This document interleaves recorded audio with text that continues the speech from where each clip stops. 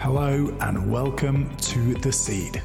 Our intention with this podcast is to illuminate the climate tech venture space, sharing the stories and the insights of the founders, pioneers, innovators, and investors who are shaping this space at this critical juncture. Through the stories we'll share, we'll provide insights, knowledge, as well as solace, reassurance, and hopefully community to those who are pushing the boundaries in the climate tech and sustainability space, who are working so hard to make the world a better place by building or investing in the very companies that are going to make the change we need to see. So if you enjoy what you hear, please do share this episode with a friend or leave us a review on whichever platform you're on so that others can also find our work. I'd love to hear from you, so please drop me a message at jake@7gen.vc if you want to continue the conversation. And with that, thank you for joining us and enjoy the show. Hello and welcome to another episode of The Seed. And today I am thrilled to welcome onto the show a founder that I've actually invested in, Dr. Benjamin Slotnick, who is the CEO and founder of Lillianah. And Lillianah are a carbon removal startup based down in the southeast of the United States, operating out of Houston and Louisiana. And without any further ado, I want to pass over to Ben to talk to us all about his story, but also the challenges that he's facing as a startup in the CDR space when it comes to bringing novel technologies to market, and whether some of the MRV certification, verification infrastructure is there and able to support them in the way that I believe the climate crisis needs us to. So Ben, welcome to the show. Well, thank you, Jake, for having me, and it's a privilege to have you on our cap table. You've given us a lot of insight, and I really like talking strategy with you in general. And so when you gave us the offer to come onto your podcast, it was a no-brainer to say yes and say, let's do this. But to start, I think you mentioned really emphasize sort of my story and how I got to this place and why am I going all in on a carbon dioxide removal startup. And I think it goes back to my roots, where I was born and raised in Silicon Valley, in a family that really favored education over a lot of other factors. And so as I was going through school, my parents always got me to chase what I love, and that was geology. I ended up becoming the first geologist in my family. And when I went through school, including a master's and a PhD, I did all that just because it's something I'm passionate about. I love it. Picked up on all this subtle sort of elements you can focus on. But I didn't really know how that was going to convert into a career or what a job would be. I just really was in the moment saying this is something that we really need to know more about. How does the world function? What is climate? How does climate change? How can we learn from Earth's past, the rock record? What can we do from the modern ocean, etc.? After that, I spent 8, 9, 7 years, depending on what company and how you calculate how long someone's experience would be in oil and gas. And I utilized a lot of what I picked up on the academic side, really carbon cycling. Where does carbon go? Where does carbon come from? How long does it take to go from reservoir to reservoir? Into sort of understanding from a professional perspective, why do we have different types of oil? Why are there different types of gas? And it's actually, compared to the carbon dioxide removal industry, not that different. Carbon gets buried in marine sediments, and through time, those get deeper and deeper, and they go through what's called higher thermal stress, and they convert to oil and gas. That concept of carbon burial is literally the exact same thing that a lot of the CDR companies out there are also trying to chase today.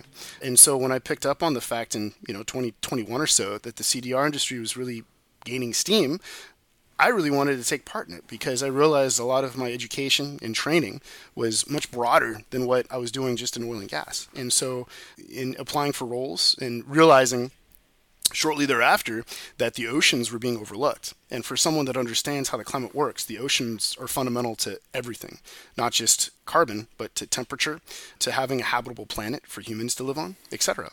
And if we don't have a system in place where oceans are core to a lot of our strategy, CDR in particular, then in my view, it's going to be more of a feel-good scenario, and it worries me. And so that's really what got me to really want to get Lillianah off the ground in the first place. If others are not doing it, well then who is, if it's not going to be me? And I think that's probably a good way to kick off our podcast. Well, thank you. And do you want to tell us then about Lillianah, what you do, why it's different, and why you believe it's going to be successful in this kind of fight against climate change? Yeah, for sure. I think a good way to emphasize is if you look at the Intergovernmental Panel on Climate Change and a lot of the reports that they've put out over the years, the oceans are really the largest carbon sink, specifically the biological pump and the solubility pump. And if you look at most of the technologies that are out there in the CDR industry, most of those don't get at the optimization of those two pumps in particular. If we look at the total amount of carbon that humans burn and release in the atmosphere through emissions every single year, which is, say, over 50 billion tons, the IPCC reports already say the oceans can absorb 20 to 30%, up to 30% of that. That's a lot of carbon. And if you look at engineering solutions and if you look at injection-based strategies, we're nowhere close to that. We're looking at the tens of thousands or thousands of tons of carbon, hoping to get to 1 million tons of carbon on a technology by technology basis today. To me, that's getting lost in the weeds. And so we really want to focus our efforts. And I think focus is really what that is. Lillianah, what we do is we optimize those two particular pieces. We cultivate specific forms of phytoplankton that can remove nutrients faster and more efficiently to help remove unwanted or excess nutrients that humans release into waterways unintentionally. No one expects for ammonium or fertilizer runoff or sewage or pollution from cities to have impacts downstream. But they do. We can't get every compound down to the water from what it is that we do, given the fact we have a population of, 7-8 billion people on the planet? Not quite 8 yet, but that sort of gets to the point. We're really looking at it from a biological solution. And if you want to focus on the oceans, a good other point to emphasize is only 3 ways you can do it. You can do it physically by moving water, either through currents or waves. You can do it chemically by augmenting what the composition of that water is. Or you can do it biologically by optimizing what life is there. And many of the approaches that we have in this system come with it unexpected issues or concerns or risks, but we're really focused on the biological piece because of how our go-to-market strategy is designed and developed. It gives us this differential in a way where if you're working in polluted waters, where we work, you don't have that biodiversity risk that a lot of these other technologies that work in pristine parts of the ocean do. And I think that's a key element in terms of where we hope to be in about 2 or 3, 5 years from now. So to recap, this is a biological solution that seeks to capture carbon whilst at the same time providing bioremediation, which I think is the word you use for it, insofar as it helps to rebalance the dead zones that are prevalent and occur because of the eutrophication that comes, i.e. the excess chemical runoff that comes from farming and kind of urban settings, flushing through rivers, ending up in the open ocean, leading to those dead zones that I spoke to. So Lillianah remediates that as well as capturing carbon in the process. Exactly. And a good way that I like to highlight that is we're bringing the systems back to the way they should have been had humans never been here. And so what we've seen with the excess nutrients that humans put in the system, it gives a competitive advantage to certain forms of phytoplankton that lead to more oxygen consumption and that hypoxia, the dead zones, or a lot of the eutrophication that you're describing. And if we can get a lot of those communal structures, especially the phytoplankton, back to the way that they should have always been, then the whole system's going to be healthier. And just another point of clarification that I think is good based on what I've learned so far is when we say biological solution, we really mean biological solution. I've noticed there's some ambiguity depending on what company you talk to. When they mean biological solution, they actually technically are putting a chemical or some kind of compound in the water to try to induce growth. That's not, in my view, biological. Yeah. That's really chemical. Here at Lillianah, we're releasing biological species of phytoplankton. And that's what a key point is of our strategy and our technology. Because if you can release the healthy native forms in the areas that we operate, we have a much better understanding of what will push that system the way it should be. If you don't have a biological source of what it is that you're working with, in that context, you run the risk of unexpectedly causing toxic or harmful or blooms or some other factor that is not part of your game plan. And that's something that concerns us and why we don't do that. So thanks for explaining all of that, Ben. And what I'd like us to do is to move on to not just the Lillianah specific journey, but the reason I wanted you on this podcast is because I believe the journey that you're going through is leading you through a number of the same obstacles that a large number of other CDR, so carbon dioxide removal startups, are also facing, which is that you're developing novel technologies or you're using existing technologies but applying them in novel contexts. And there are two sets of challenges there. Number one is understanding the integrity of the process itself, so what we call MRV, for those who aren't as familiar, measurement, reporting and verification, i.e. when Lillianah or any other carbon dioxide removal startup says we've removed a ton of carbon, have they actually removed that? And has that carbon been removed for a sufficiently long period of time, i.e. is it just going to pop up in a year's time again? So that's the first challenge, is the internal kind of integrity. But then secondly, especially with biological solutions like yours, there is the question then of the external or outward, the ecological integrity of the process, i.e. are there any of the unintended consequences that you mentioned there?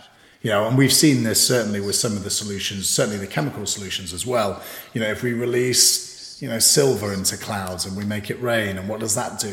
Are we creating acid rain? Can we really start doing this kind of terraforming, as it's sometimes called, trying to change the Earth's atmosphere? And there's obviously huge risks there. And you've seen that throughout human, society and history.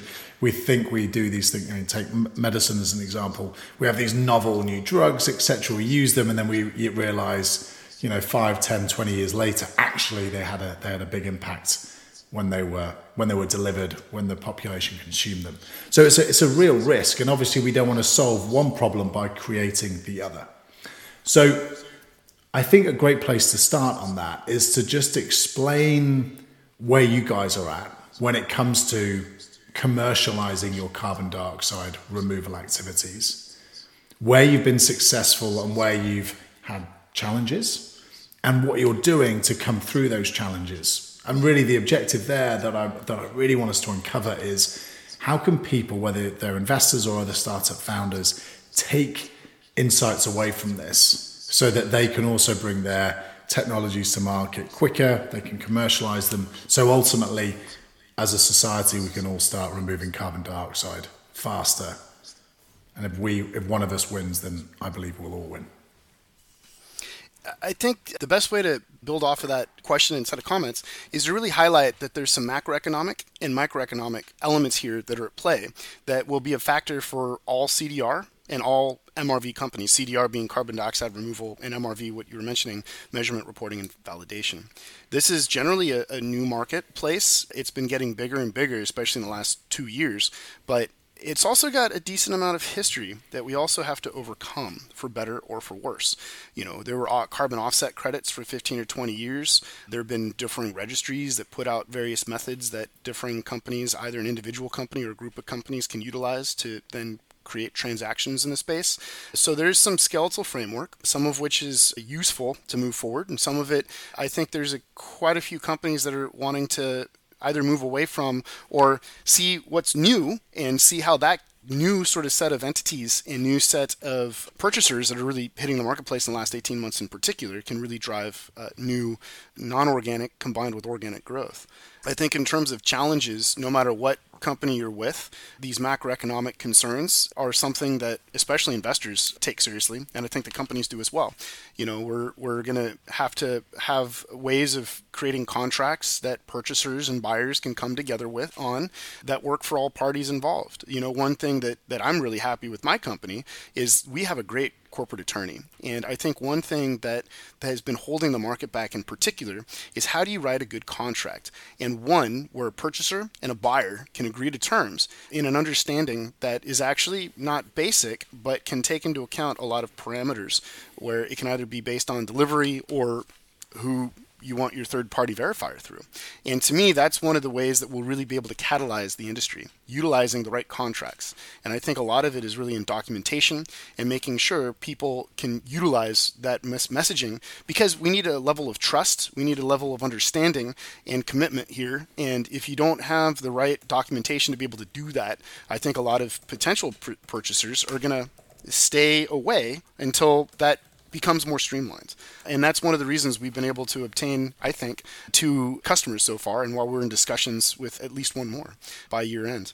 In terms of success, that I would say that's really been helping us with, at least on the sales side, in doing it that way. But getting to your MRV piece, I think if we look at a high level, and not just looking at my company, but I think at a bigger picture, that would be an interesting point to address. Is it an engineering solution or is it a natural systems solution in terms of, are we augmenting or expanding or optimizing some type of natural process on the planet? And depending on if it's an engineering solution or the latter, natural, then I think that has a big factor in how you put the MRV together. An engineering solution, you can write up a series of equations, you can put together a systematic approach that I think could be straightforward because of that particular process, and that can lead to something. But in the world we live in, it's generally an open system. Winds come and go, wave heights increase, wave heights decrease, a storm may be here, a storm may be there, weather patterns change. One place that might be inundated with rain might become a drought. That's the reality of life, regardless of what it is that we can do.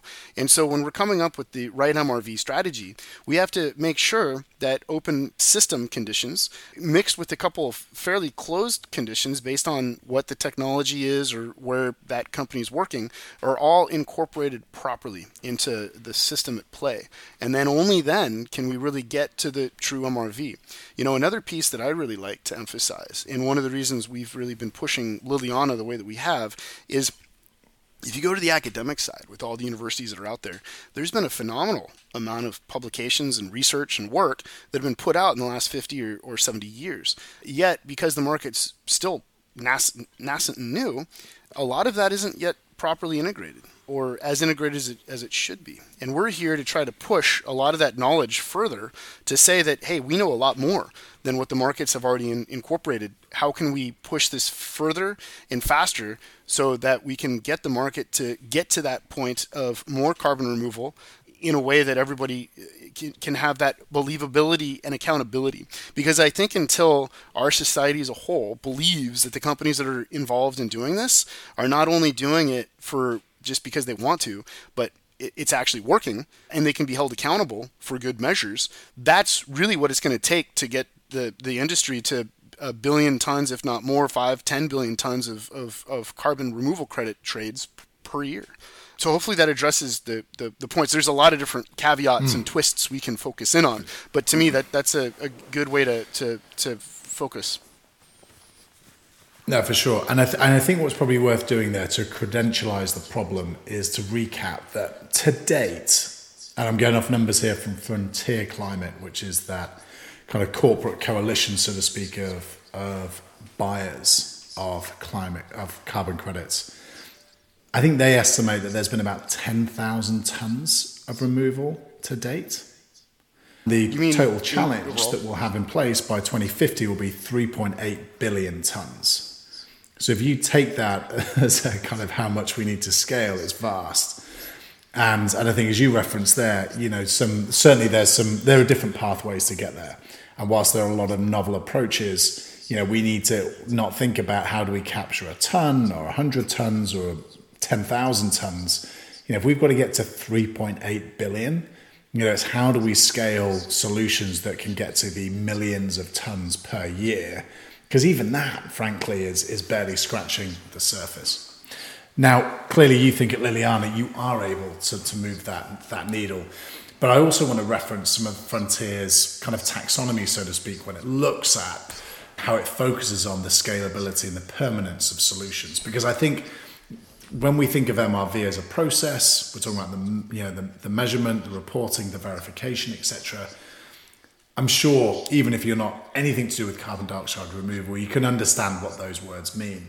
But if we dig into some of those real challenges when you think about how you as an innovative startup with a new solution really gets that MRV, how do you measure, how do you report on it, how do you verify on it? I think when we dig into some of those taxonomies, it will really help to explain some of the challenges. And I think, if I may, I'm not going to give the entire taxonomy, but I'm just going to focus here as to what my perceived read is of the challenges facing Lillianah, which is that, how do you demonstrate the durability of this? So when Lillianah's phytoplankton captures some carbon, sinks to the bottom of the ocean. How do we know that that plankton is capturing that carbon for, say, 1,000 years? And then I think the other challenge is, how do you verify there that, say, one unit, so to speak, of phytoplankton has captured X number of units of carbon, whatever those units are, doesn't really matter. The point is more, how do we know that when something is potentially thousands of meters, thousands of feet below the surface, how do we know that amount of carbon is there? And how do we know that amount of carbon is going to stay there for 1,000 years? Clearly, we don't have 1,000 years to wait to go back and say, yep, that gram of carbon is still down there. So how do you approach some of those challenges when it comes to buyers of carbon or grant organizations or advanced market mechanisms like Frontier, saying, prove to us that this is a measurable, a reportable, and a verifiable solution? Yeah, so I think there's two parts to that commentary. The first one is really the scalability and the permanence and how big the market is relative to the commentary with Frontier. A good source of information that I like going to is a website that's CDR.FYI. CDR standing for carbon dioxide removal, .FYI for your information. And one of the things that it's really been highlighting is that since 2021, the marketplace has really grown fast and much faster than any time prior to that. From 2021 to 2022, don't quote the exact numbers, but I think at least 10x fold increase in the number of transactions took place just year on year. And then from 2022 to 2023, I think we're approaching a 20x additional growth year on year again. And so from just 21 to 23, the amount of growth is phenomenal. But you'll also notice, like you mentioned, 10,000 delivered. One of the things that's emphasized there is I think that's actually one of the bigger choke points in the marketplace right now. If you look at a website like that, they've been able to emphasize that at least 5 million tons have been sold. They do the best that they can to try to get as many transactions in place, but because the market's not like a traditional commodity like a corn or soybean, they can't get each and every transaction, so there's definitely a lot more than what's on there. Only 3% or less than 3%, something like 2.8% of that carbon has been delivered. So if you do that math, they claim it's 130, 140, 150,000 tons or so have been delivered. And I think until that percent of deliveries increases substantially, that's another piece that I think will enable even more purchasers to join the marketplace. Now, you mentioned specifically in relation to Lillianah, and this goes back to what we know about the academic realm. On the academic side, there's a lot of oceanographic work that's been done, data collection. If you look at what we used to call the Ocean Drilling Program, which I believe is now called the Ocean Discovery Drilling Program, or not drilling, Ocean Discovery Program, Integrated Ocean Discovery Program is what I mean. Something like 6,000 or 7,000 sites have been drilled around our world's oceans, in the Indian Ocean, the Pacific Ocean, the Atlantic Ocean, and in between. And in the last 15 or so years, something like 20% of the mandate is just on the biogeochemical and the biological activity in the sediments. That's a wealth of information. That's a wealth of knowledge that we can incorporate into our understanding of how can we determine or future determine how permanent our solution is, or will that carbon be there for 1,000 or 10,000 or a million years? Will it get into geological storage in marine sediments? And then a fundamental question is, are marine sediments a good place for carbon to be stored? And I think that's another really critical piece to also highlight, because from a geological perspective, being a geologist myself, if you look at where almost all the oil and gas comes from, or a lot of the mines that we get a lot of materials for our infrastructure, manufacturing processes, and just how humans live, like even concrete formation, it all comes from marine sediments. And so until we are able to clearly specify that marine sediments are a very useful area for scalable carbon removal, that's what's really going to help catalyze and increase the size of this marketplace. Those that are in oil and gas are well versed in this, because phytoplankton remains will, depending on the type of phytoplankton, will create oil or will create gas. But not all phytoplankton will, because there's different compositions. But if you look at traditional oceanographic techniques, Lillianah integrates a number of these, from, say, sediment traps to simply taking shallow cores of the sediment to look at what the carbon content is and what the composition of that material is, and then going back and doing it repetitively over a certain time duration. And then that's really what helps determine. Not only that, in order for this to work, you need to determine the before, the during, and the after sort of information to then say that, well, if a company like mine is not operating, what is the background composition of the sediments? And so it's good to have that. That's one of the things that we do. And then during that work, that'll also strengthen, like, how does it change? And what is that delta? And then it's that delta between before versus during versus after that leads to the actual determination of the volume of carbon and how much will still be there. You also want to do it inside and outside of the areas, or else you're not going to get a good set of constraints. And so I think that's really the main points to address here. So you mentioned a minute or two back there that until was the key word there, until you've been able to answer these questions, for example, about the quality and the quantity of carbon within that kind of marine ocean floor sediment, you're not going to be able to answer those questions. But I think the challenge is those questions are being asked today. People clearly want to capture carbon today. People want to pay for it today. But they need to know, if I spend this dollar with this solution, how much is that solution going to cost me? And from an impact and an additionality point of view, how much carbon are we capturing here? So, do you think we can answer those questions today? Mm-hmm. And we definitely if we can't can answer them perfectly, how are we answering them? Yeah, we definitely can. And with a lot of those sites that have been targeted to core and to better understand, and also just all the modeling work that's been done out there, a lot of that academic side just needs to be integrated better into the carbon marketplace. And that's one of the key elements that we at Lillianah are addressing right now. We have different depositional settings, either shallow, deep in the abyssal ocean, or shelf to slope, have been studied extensively, and we can definitively specify that carbon, especially organic carbon, accumulates almost everywhere in the world's oceans. And then in some places, instead of it being organic carbon, it's inorganic carbon. That is, unless you get below a concept called the calcite compensation depth, and then the carbon tends to, especially the inorganic, gets destroyed, and then you're left with some red clays. But that's a very small portion of the world's ocean, something like 10%. And so if we look at it this way, almost 90% plus or minus a few percentages, I think it's higher than that, but at least 90% is where carbon in general accumulates in our oceans. It's just what is the concentration of that carbon. If you look off the, say, Peru margin, where you get a lot of upwelling and an ideal location for natural carbon sequestration without any human involvement, the total organic carbon content of those sediments right there are something like 13, 15, or 17%. That's remarkably high for those that are not familiar with this type of data. And so we already can address that in a consistent manner, understanding how the currents work, what the chemistry of the water is, and how the different oceanographic elements interweave and interplay is really the best way to do that. If we understand where water's down well or where water's up well, what is the nutrient cycling in those little regions or large regions, depending on the scale and context that's being addressed or we need to know, that's all data that's readily available at our fingertips. But you mentioned that it's readily available. But also if we were to take any carbon removal accelerator program or mechanism, there's a large number of applicants typically compared to the number of successful grant winners or kind of pre-purchase, contractees. So clearly there's a quality question there. Are some of these startups quite ready for it? Do they need to have more to prove? Do they need to do more working in terms of process? But there are still large questions being asked, which it sounds like from what you're saying, the academic or some of the research is there to prove it, but it isn't yet being fully integrated into the commercial, or at least the presentation of that solution when it comes to, can we get you as an advanced pre-purchaser to actually buy this? Because clearly they're not yet buying the science or at least the application of the science.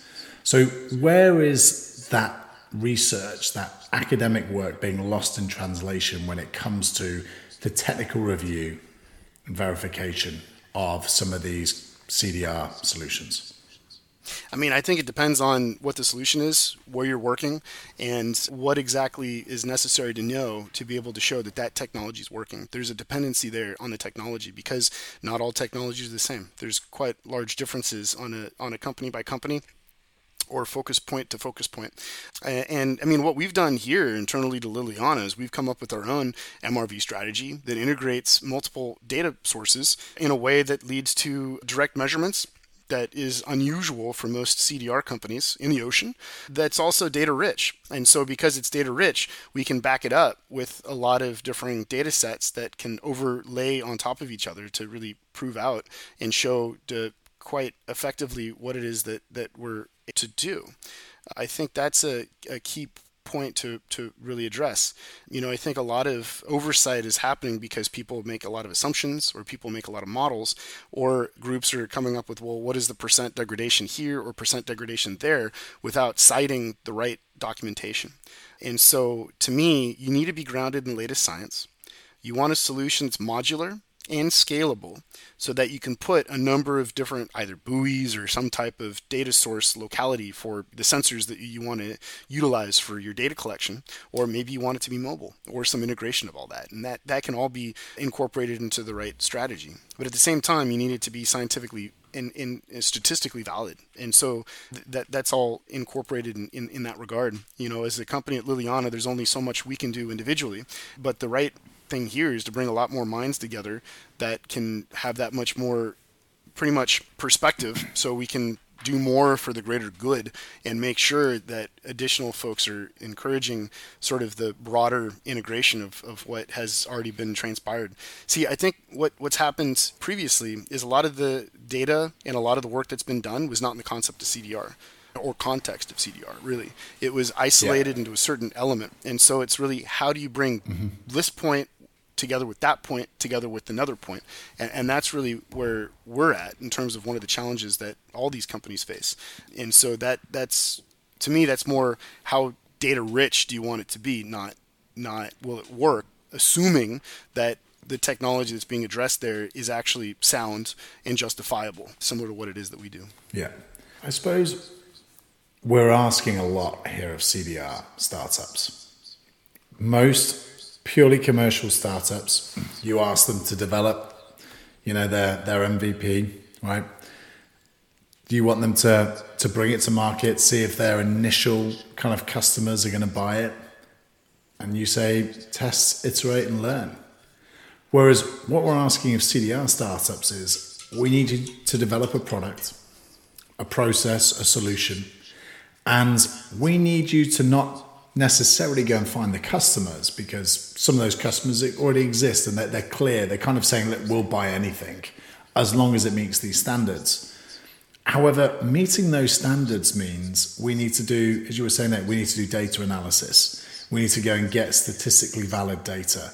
And some of that data, we're not just saying, hey, let's go and conduct some customer interviews, or let's go and conduct a stress test, or any other sort of kind of mechanical engineering based kind of test that you might do more in the hardware space. We're asking them to prove things like durability and to quantify the potential risks around unintended consequences that may happen in very complex ecospheres and ecosystems, often if we take the ocean as an example, in pretty hostile environments. You ask anyone in the marine industry, and they will tell you the weather, the salt, the elements, make operating in marine environments very difficult, very costly. Yet we're asking these startups to go and not only develop a solution and sell it, but actually, can you sell it whilst also quantifying the potential, the current and potential risks today and over the next 1,000 years, and all of those impacts, which we don't really ask of any other set of startups or, producers, I would argue. But we're asking it of these startups. I just wonder what your thought is when you think about how that hill is really much steeper when it comes to CDR compared to many others. I think you're bringing up an excellent point there, and that's not something an individual company can really get off the ground by itself. I completely agree with the fact that CDR companies are being asked to do quite a bit. One point that I think would also be good to add to this discussion, though, is that by testing, iterating, and learning, the oceans are changing really fast right in front of us. And we're seeing large differences in fisheries, or we're looking at how differing either shallow or deep water currents have been changing. A good example is something like 10 or 15 or 5 or so years ago, I think 10 or 15 years ago, just offshore San Diego, a warm sort of intermediate water body started showing up and brought with it large squid. And so all of a sudden local people started fishing for these large squid that weren't there 30 or 40 years ago. And so inevitably, companies that work in the oceans in particular need to have the insight and the understanding that we will need to iterate. You're not going to want to have a specific methodology that's going to be pretty much the test of time, because we know it's an open system. And that's earlier on the podcast when I was mentioning we need to make sure we understand how to define an open system. That's really largely what I also mean. But your point also about trying to do pre-sales and trying to do a lot more to get companies off the ground while some of this is also being figured out, it is a limiting factor and variable. And I think that's partially why certain methodologies that have been around for longer, not to say they're better or worse, are more at least considered reliable to some of the purchases that are out there, and why a larger portion of certain types of CDR, I think, have received a larger amount of the purchasing power to date. That doesn't mean that's going to remain the case moving forward. It just means that some technologies, because more people are either familiar with it, or there's a concept of FOMO, like fear of missing out, like, what is your kelp investment, or what is your kelp investment, or have you invested in direct air capture if you're in the CDR space? Those are the types of questions that are being addressed, because those are some of the technologies that people, I think, at least from a name recognition perspective, are more familiar with. But that doesn't make them better. It doesn't mean that they're the right ones to pick and choose from a much broader list of what's really hitting the marketplace that we have today.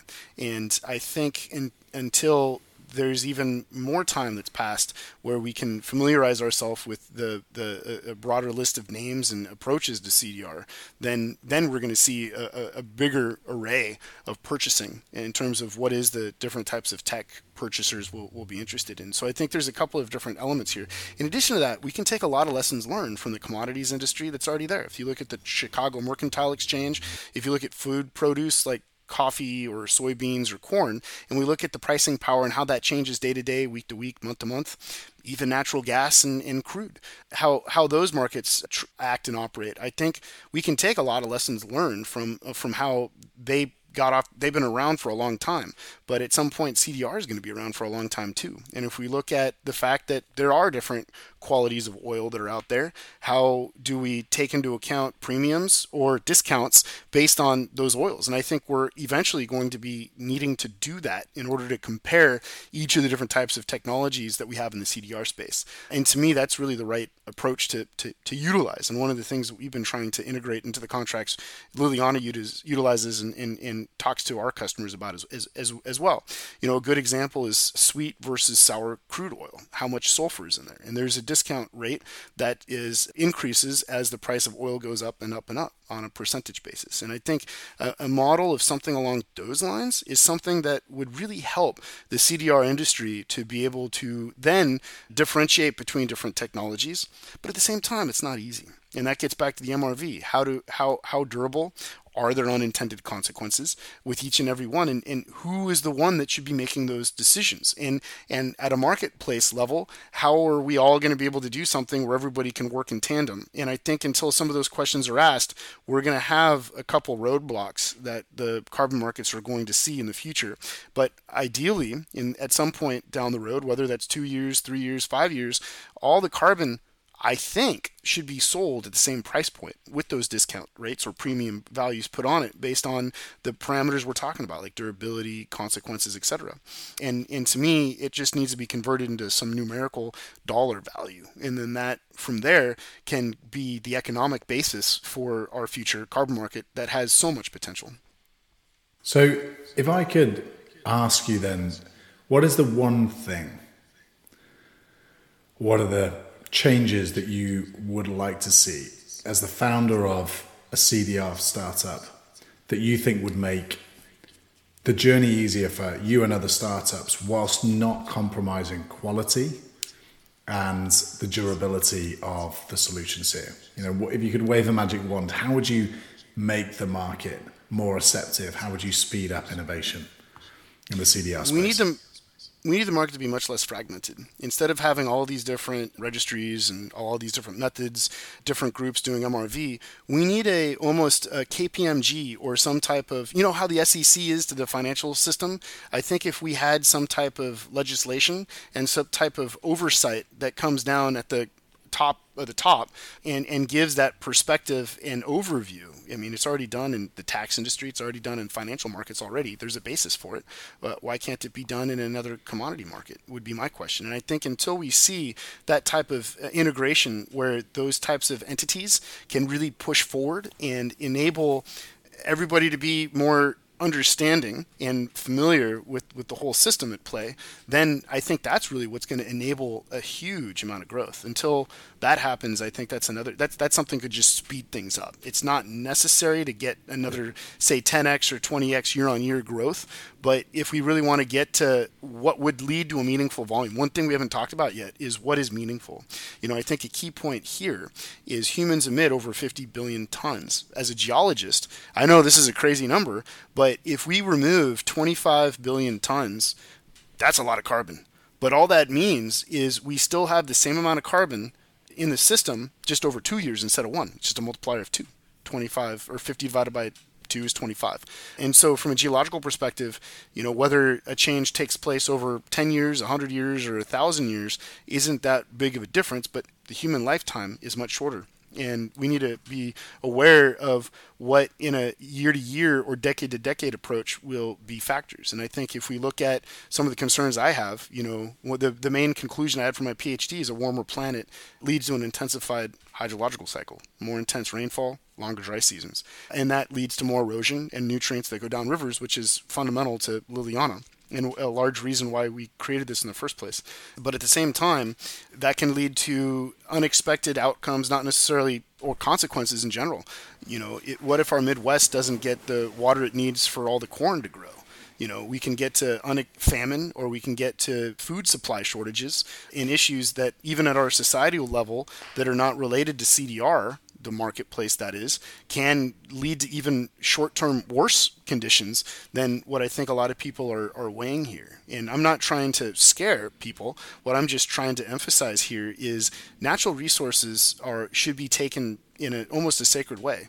If all of a sudden the water that we've relied on for all of the city use, like I like to shower, I want to be clean, all of a sudden if a lot of those resources were to become less predictable, or if certain regions are no longer able to do that and utilize a lot of those key points of our day-to-day lives, then the way we know it's going to change. And if the CDR industry can really enable a way where our planet remains more habitable, that those resources that we've relied upon and to get us to where we are today can continue, then that is a way that can only benefit our the way we are. And I think from a PR and messaging perspective, I think that's something that the carbon markets are missing. And I think a lot of people don't realize that a lot of the people that are in the carbon markets that want to see them grow want to see the world remain habitable and want to see the world be maintained in a way that we've been accustomed to. And a lot of the data is pretty dire.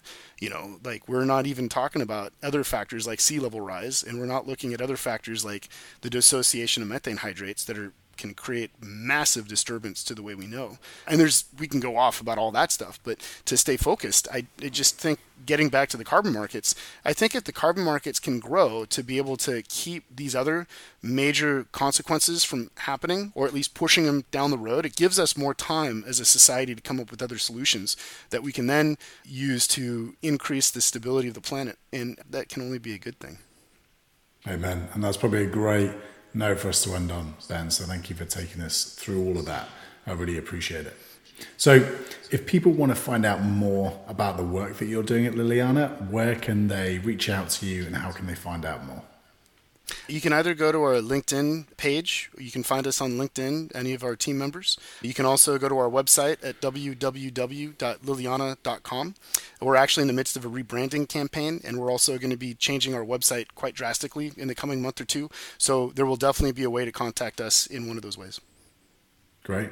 Well, Ben, thank you so much for coming on. Thank you for telling us about your own story, what you've been doing at Lillianah, and how the carbon markets and how startups are navigating the carbon markets to try and make the world a better place. I really appreciate the insights you brought. So thank you very much for joining us. And thanks for having us. These were great questions and a really thoughtful discussion that we've had today. Speak soon. Bye-bye. Bye. Thank you for listening to The Seed. If you'd like to find out any more information about the show, the participants, or anything that we've spoken about today, please look into the show notes on whatever platform you're watching this on, or go to our website at 7gen.vc/podcast to find out more. If you enjoyed this episode, then please share it with anyone who might find value in what we've talked about, and please give us a review on whichever platform you're listening to this on, so that more people can discover our work and join in the conversation. I look forward to joining this journey with you on another episode very soon.